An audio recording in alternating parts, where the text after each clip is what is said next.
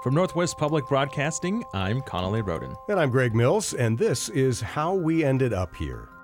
Today's episode, the primaries. The caucus. How about how we select the presidential nominees? Washington State's presidential primary is March 10th. The all-vote by mail election looks very similar to any other election in Washington. Ballots get mailed out several weeks in advance. They're due back at 8 p.m. on election night. But this one is different for a lot of reasons. Well, it's earlier this year than in 2016. Unlike last time, there's no Democratic caucus, and it requires voters to choose a party preference, which is new, and frankly, a lot of voters aren't so happy about it. Some are unclear and skeptical about what it means in a state that has seen a lot of election system changes in recent decades.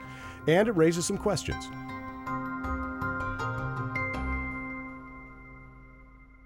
Scott Leadingham, hello. Great to be here at Northwest Public Broadcasting, which I hear is a PBS station, and so I'm going to go all Sesame Street on you here. Okay, where is this going? This is supposed to be about a presidential primary, Scott.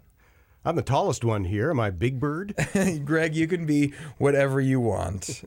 Thank you. Appreciate that. On with the show. All right, okay. Stick with me here. Today's episode is brought to you by the letters A, B, C, D, E, F, G, and the number 7 and 39. I have a feeling you're about to give us some directions. To Sesame Street? How did we end up here? Well, that is the name of the podcast, so here it goes. A is for Al, or Alfred Smith. B and C together for brokered convention. D, you're going to get a 2 for here. Delegates and disenfranchisement. E for election. Okay, it sounds like we're in a perfume commercial, Scott. Stolen cents, stolen votes. Election by Calvin Klein. Yes, I'm wearing it right now. Let's move on. Okay. F is for FDR. Like the President Franklin Roosevelt? Yes, good job. Franklin Delano Roosevelt, in fact. Election. Yes, thank you, Greg. All right, okay, so we're almost done here. Stick with me. G is for Warren G. The rapper? I can rap pretty well. Yes, I'm sure you can, but no, I'm sorry. Not the rapper. Let's throw in an H as well. Warren G. Harding. I got it. The president. Yes, well, a president, not the current one. Well, let's see. The 29th president of the United States, to be exact. Okay, we're almost done here. Stick with me. Now the numbers. 39 as in the number of counties in Washington State. You know, it would be nicer if there were 40. A lot easier for people like me to know. Okay, sorry about that. You can petition the state legislature to make a new county, I think. But in the meantime, here's another odd number for you. 7. Mickey Mantle's jersey number? I was thinking the same thing. You and your baseball references. I love it, Greg. What's 7 for? 7 is the number of times an election worker handles your ballot in Washington, at least in Whitman County. Every single ballot. It takes a lot of handling to get ballots mailed out, picked up, sorted, counted, checked, double-checked, all that sort of stuff. And this year, there's an additional election for county election workers to handle all those ballots, right? Yes, there is. Though I'm going to quibble with you a little bit, Connolly. And what's new? Yes, that is normal. Okay. Over the term election, because the presidential election. There it is. Okay, because the presidential primary that we're currently going through isn't really an election as much as it is a circus. Okay, no comment on that one, but rather it's a way of facilitating a nomination process on behalf of the major political parties. All right, but that sounds way less sexy than Greg. Election. Right, I know, but in politics, there's an old saying that no one wants to see laws or sausages being made because it's too messy, and I think we can officially throw in there parties nominating their candidates. Sounds like quite the process. Yes, it is quite the process, Connolly, and frankly, it changes a lot. In fact, this year, 2020, there was a change in Washington. Right. It moved up to March. Yeah, and weren't there caucuses last time? Yes and yes. Primary is earlier this time around. No caucuses for the Democrats this time. And there was a primary last time that was, for all intents and purposes, completely meaningless. Really? Why? This is where it starts to get in the weeds, so I'm going to take you to a meeting I was at recently. Thank you. Where are we? We are at a League of Women Voters Brown Bag Lunch Noontime program at the Public Library in Pullman, Washington. I'm guessing there's some kind of presentation about to happen. Yes, there is. And it's from the auditor of Whitman County, one of those 39 counties in Washington. Sandy Jameson, and I am the Whitman County Auditor. Jameson has been in that position a few years, and in Washington, the auditor oversees elections in the county, plus a lot of other stuff. And by her own admission, she says she really didn't know just how much goes into elections when she came into this job. Like the fact every single ballot gets handled by election workers at least 7 times for every election. Hey, Scott, how many registered voters are there just in Whitman County? Well, it fluctuates from week to week and closer to elections as people register and change their addresses, but let's say it's around 25,000. And how many in the whole state?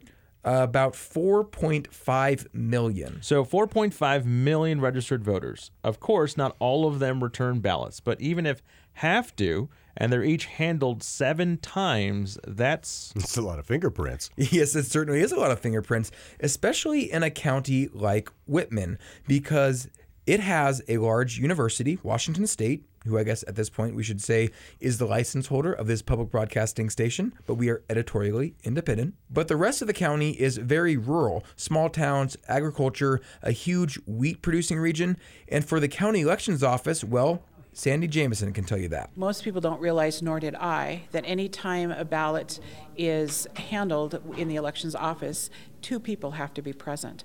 So every time we empty a ballot box or we go to the post office to pick up ballots that are being mailed in, that takes 2 staff. And so on election night, I need 2 staff at every box to close it right at 8 p.m. And I have 4 boxes that need to be closed. 8 o'clock is the same at each box, so that means I need that many people. So I have several temporary election workers that I use to do those types of things, and it's certainly to maintain the anonymity and the credibility of each ballot. So we always have two people. So just a few staff members to cover a pretty big geographic area, and each ballot has to be picked up with 2 staff members present when going out to rural towns to pick up from drop boxes. Yeah, it can be a lot. Manageable during a small election like for school levies and bonds that don't have a lot of turnout, or in an off year like 2019. But in a presidential election year, yeah, a lot of extra time being put in by election workers. And that's what Sandy Jameson was doing recently at this League of Women Voters event. She was there to explain the changes in the state presidential primary this year, and there were a lot of questions. So based on the results from this primary, we ultimately at the state level will be told by the 2 parties and all their rules and whatnot who the 2 presidential candidates will be on the November ballot. So it is treated much differently than any other election that we do. What kind of questions? Well, I'll say first that event organizers said they were really surprised at how many people came. There were about 40 people there. This is a noontime event on a weekday at a library. Normally they say they get about a handful of people to show up for one of these sorts of things, and they were really curious about why the state switched and why people have to declare a party in order to vote in this presidential primary. It is different. Is that new? Well, yes, kind of. At least recently in Washington. So do me a favor. Let's break out the ballot pack here, right? And Connolly, can you read the statement below in the blue box? Democratic Party. I declare that my party preference is the Democratic Party, and I will not participate in the nomination process of any other political party for the 2020 presidential election. All right, thank you. And now, Greg, the red box. Sure. Republican Party. I declare that I am a Republican and I have not participated and will not participate in the 2020 precinct caucus or convention system of any other party. Excellent. So from there, a voter has to check one of those boxes, blue or red, and then can fill in the ballot for only the party candidates corresponding to the box they checked. And in Washington, there's only one choice for Republicans. That's, of course, President Donald Trump. And a few more for Democrats. Yes, there's a few more on the Democratic side, including those who have already dropped out of the race, but their names are still on the ballot. What happens if you check a Democratic box, but then vote for both Republican and Democratic candidates? Then your vote doesn't count, basically. Really? Yeah, it's sort of like voting for two presidential candidates in the general election. They cancel each other out, and it's not going to be counted in that race. And what if you're an independent and don't want to declare a party? All right, well, in that case, then you're out of luck.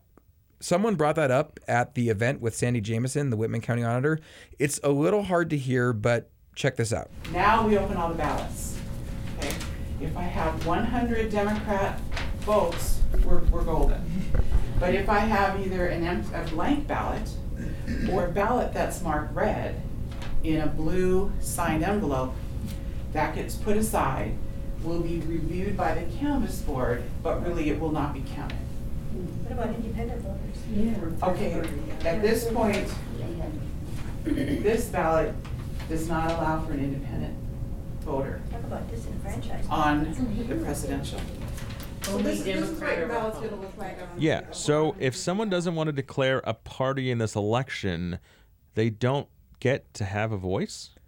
Yes, that's true. But that really gets to a larger philosophical question of who should have a say in helping a political party choose its nominee for president.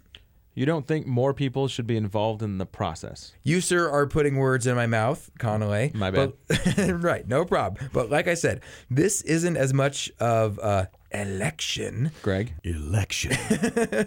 as much as it is a nominating process for parties to choose delegates from the state party conventions to go to the national party convention and select a final nominee. Then that nominee gets put on the general election ballot, and all of the electorate has their say. So think about it like the election of a new pope. The Catholic College of Cardinals selects the pope from among their ranks, but should all the people who call themselves Catholics be allowed to select the pope? Some would say yes. And not just that, but should any person, regardless of whether they're Catholic, have a say? Should a Protestant be able to choose the head of the Catholic Church? In the same way, should a declared Republican have a say in who is effectively the head of the opposing party? Well, I guess when you put it that way. I've heard it said like this. Essentially, the primary process is a gift from the political parties to the general public to say, here, we will allow you to help unwrap this present and have a say in what's inside. But in many ways, they really don't have to. They don't? No, they don't. There's nothing in the U.S. Constitution about the nominating process. The political parties have their own rules about how they nominate people and who should be those nominees.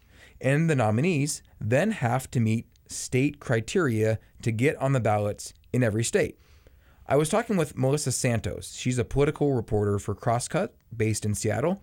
She's covered this topic a lot. The reality is, this is a party nominating contest. So, I mean, each of the parties wants the people who participate and choose their candidate, their nominee, to be members of the party and not, outside insurgents or something like that. So there is that element to it. The other thing, I mean, we think about how the process used to occur. It was more sort of, I guess, theoretically sort of back rooms anyway, with this process. So, I mean, they're letting us in a way. You could think of it that way. But I do think that having it administered by the government as opposed to just the parties themselves does allow more people to participate. She mentioned the backrooms thing. That sounds familiar. What is that? And it also seems like this method, more than party caucuses, allows people into the process. And that, to me, seems like a good idea. Right. Okay. I'm going to get to both of those things a little later on. But first, Melissa noted that she's been hearing from voters in Washington. And it reflected a little bit of what I heard at that League of Women Voters event at the Pullman Library. Yeah, I do think voters are confused. One, why do I have to declare a party in order to participate in this? I never have to do that. So that's something I hear a lot. And also, some people just don't like having to do that because I think voters in Washington historically consider themselves to be pretty independent. And having to check a box to say I prefer one party or the other doesn't sit well with people sometimes. The other thing, though, I also have heard concerns from some, what's to stop Republicans from voting in the Democratic primary for some, for a Democrat they think is more likely to be easily beaten by President Trump. So there's also concern on both sides a little bit about this whole the way this party affiliation thing works and the way the primaries work. It's, I get a lot of feedback on it, but mostly people do not like the party declaration is what I'm hearing. So a lot of people don't like it. Why do it? Well, what's popular is not always right, and what's right is not always popular. Did you read that on a poster somewhere? You know what, Greg? Yes, I did. In fact, it was on the wall of my high school civics teacher's classroom.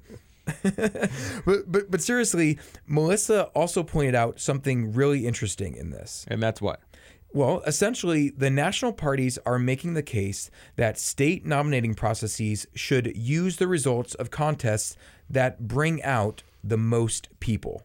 So, like, Iowa stays with caucuses and New Hampshire stays with primaries because people are so used to them. Yeah, again, a gift to the people to let them take part, or at least feel like they're taking part. And whatever method gets the most party members to participate, the better. And if you recall, in 2016, the Democratic Party in Washington used a caucus to allocate its delegates to the national convention. And Bernie Sanders won that, right? Yeah, and about 230,000 people participated in the Democratic caucus that year. But there also was a primary. Yes, and this is what people might think is confusing and weird. There was a primary in 2016 for the Democrats, and people were super confused. It was completely meaningless. It was like a high school student body election.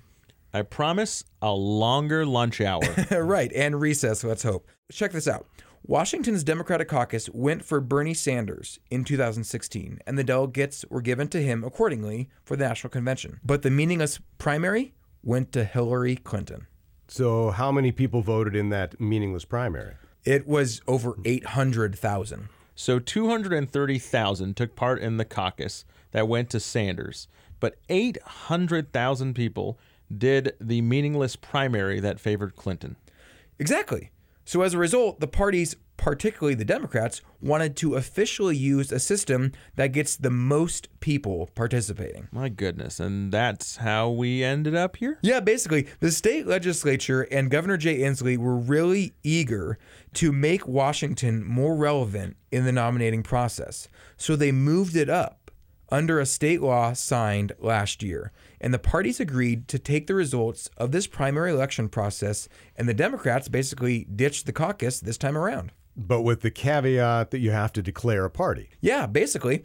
And as a result, the 39 counties and their staffs, some of whom are just a few people handling thousands of ballots multiple times and answering pointed and, frankly, angry questions from people about disenfranchisement, now run a primary election. You mean facilitate a nomination process? Yes, facilitate a nomination process on behalf of the parties. Wait, you were going to tell us about FDR and Warren G. Harding. Well, shouldn't we do that after this message? Nice segue.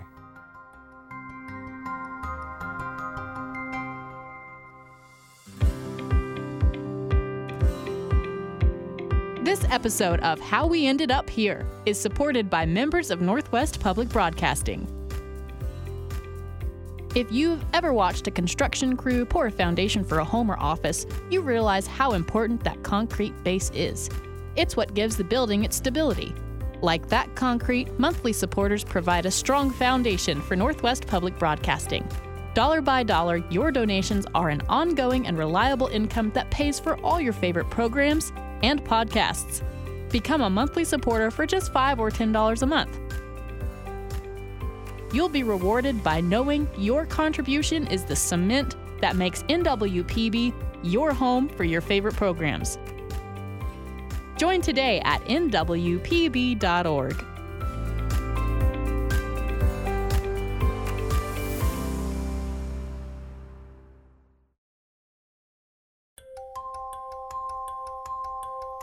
Okay, back now. Scott, proceed. What does Warren G. Harding have to do with any of this? Well, he's not really directly involved, but think of it this way.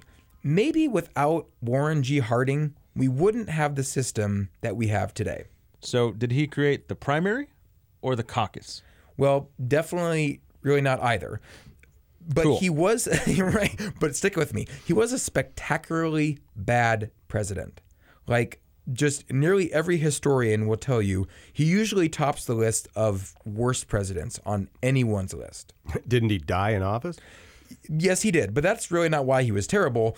That's a whole other podcast. But his election did come about from what you might call the smoke-filled back room. See, I told you we'd come back to that. Thank you. What's the smoke-filled back room, Scott? Well, Connolly, and my mother will be so happy that I'm finally using my political science degree here. It's basically the idea of how politics, the real sausage of it, was historically done. Political horse trading. Scratch my back if I scratch yours. You might think of Chicago or New York political machines, smoke-filled back rooms. And Harding was in one? Well, maybe. I mean, everyone did smoke back then. But really, his nomination for the Republican presidential ticket in 1920 came about because of some extreme political maneuvering and deal-making in smoke-filled back rooms. There was really no sense of the nomination process as we know it today. And mostly just older white men smoking cigars and making these decisions, right? Yeah, a lot of that. His election is thought of as a classic example of politics and presidential nominating processes coming about because of party insiders making deals. And it's kind of the start of people thinking, hey, maybe we don't do it like this for all of eternity. So it just goes away after him? Definitely not. In fact, people would say there's still kind of a lot of that stuff that happens today. Okay, what about Al? This started with the letter A for Al. Yes, Al Smith. Ring a bell? The Married with Children character? Greg, no. That's Al Bundy. Sorry.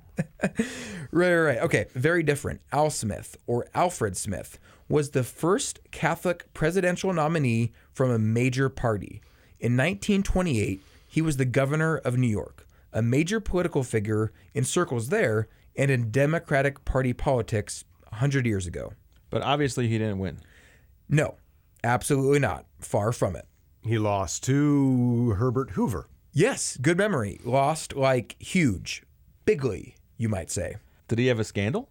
Well, if you consider being Catholic a scandal. Some people might. Yeah, and they did. At the time, there was a ton of anti-Catholic sentiment in the country, very similar to anti-Semitic tropes about Jewish people.